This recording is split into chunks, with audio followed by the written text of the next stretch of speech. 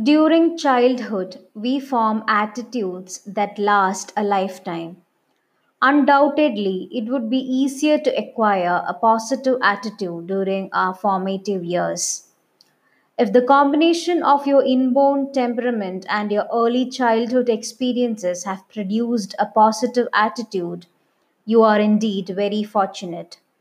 But if you have acquired a negative attitude, whether by design or by default, are you stuck with it? Of course not.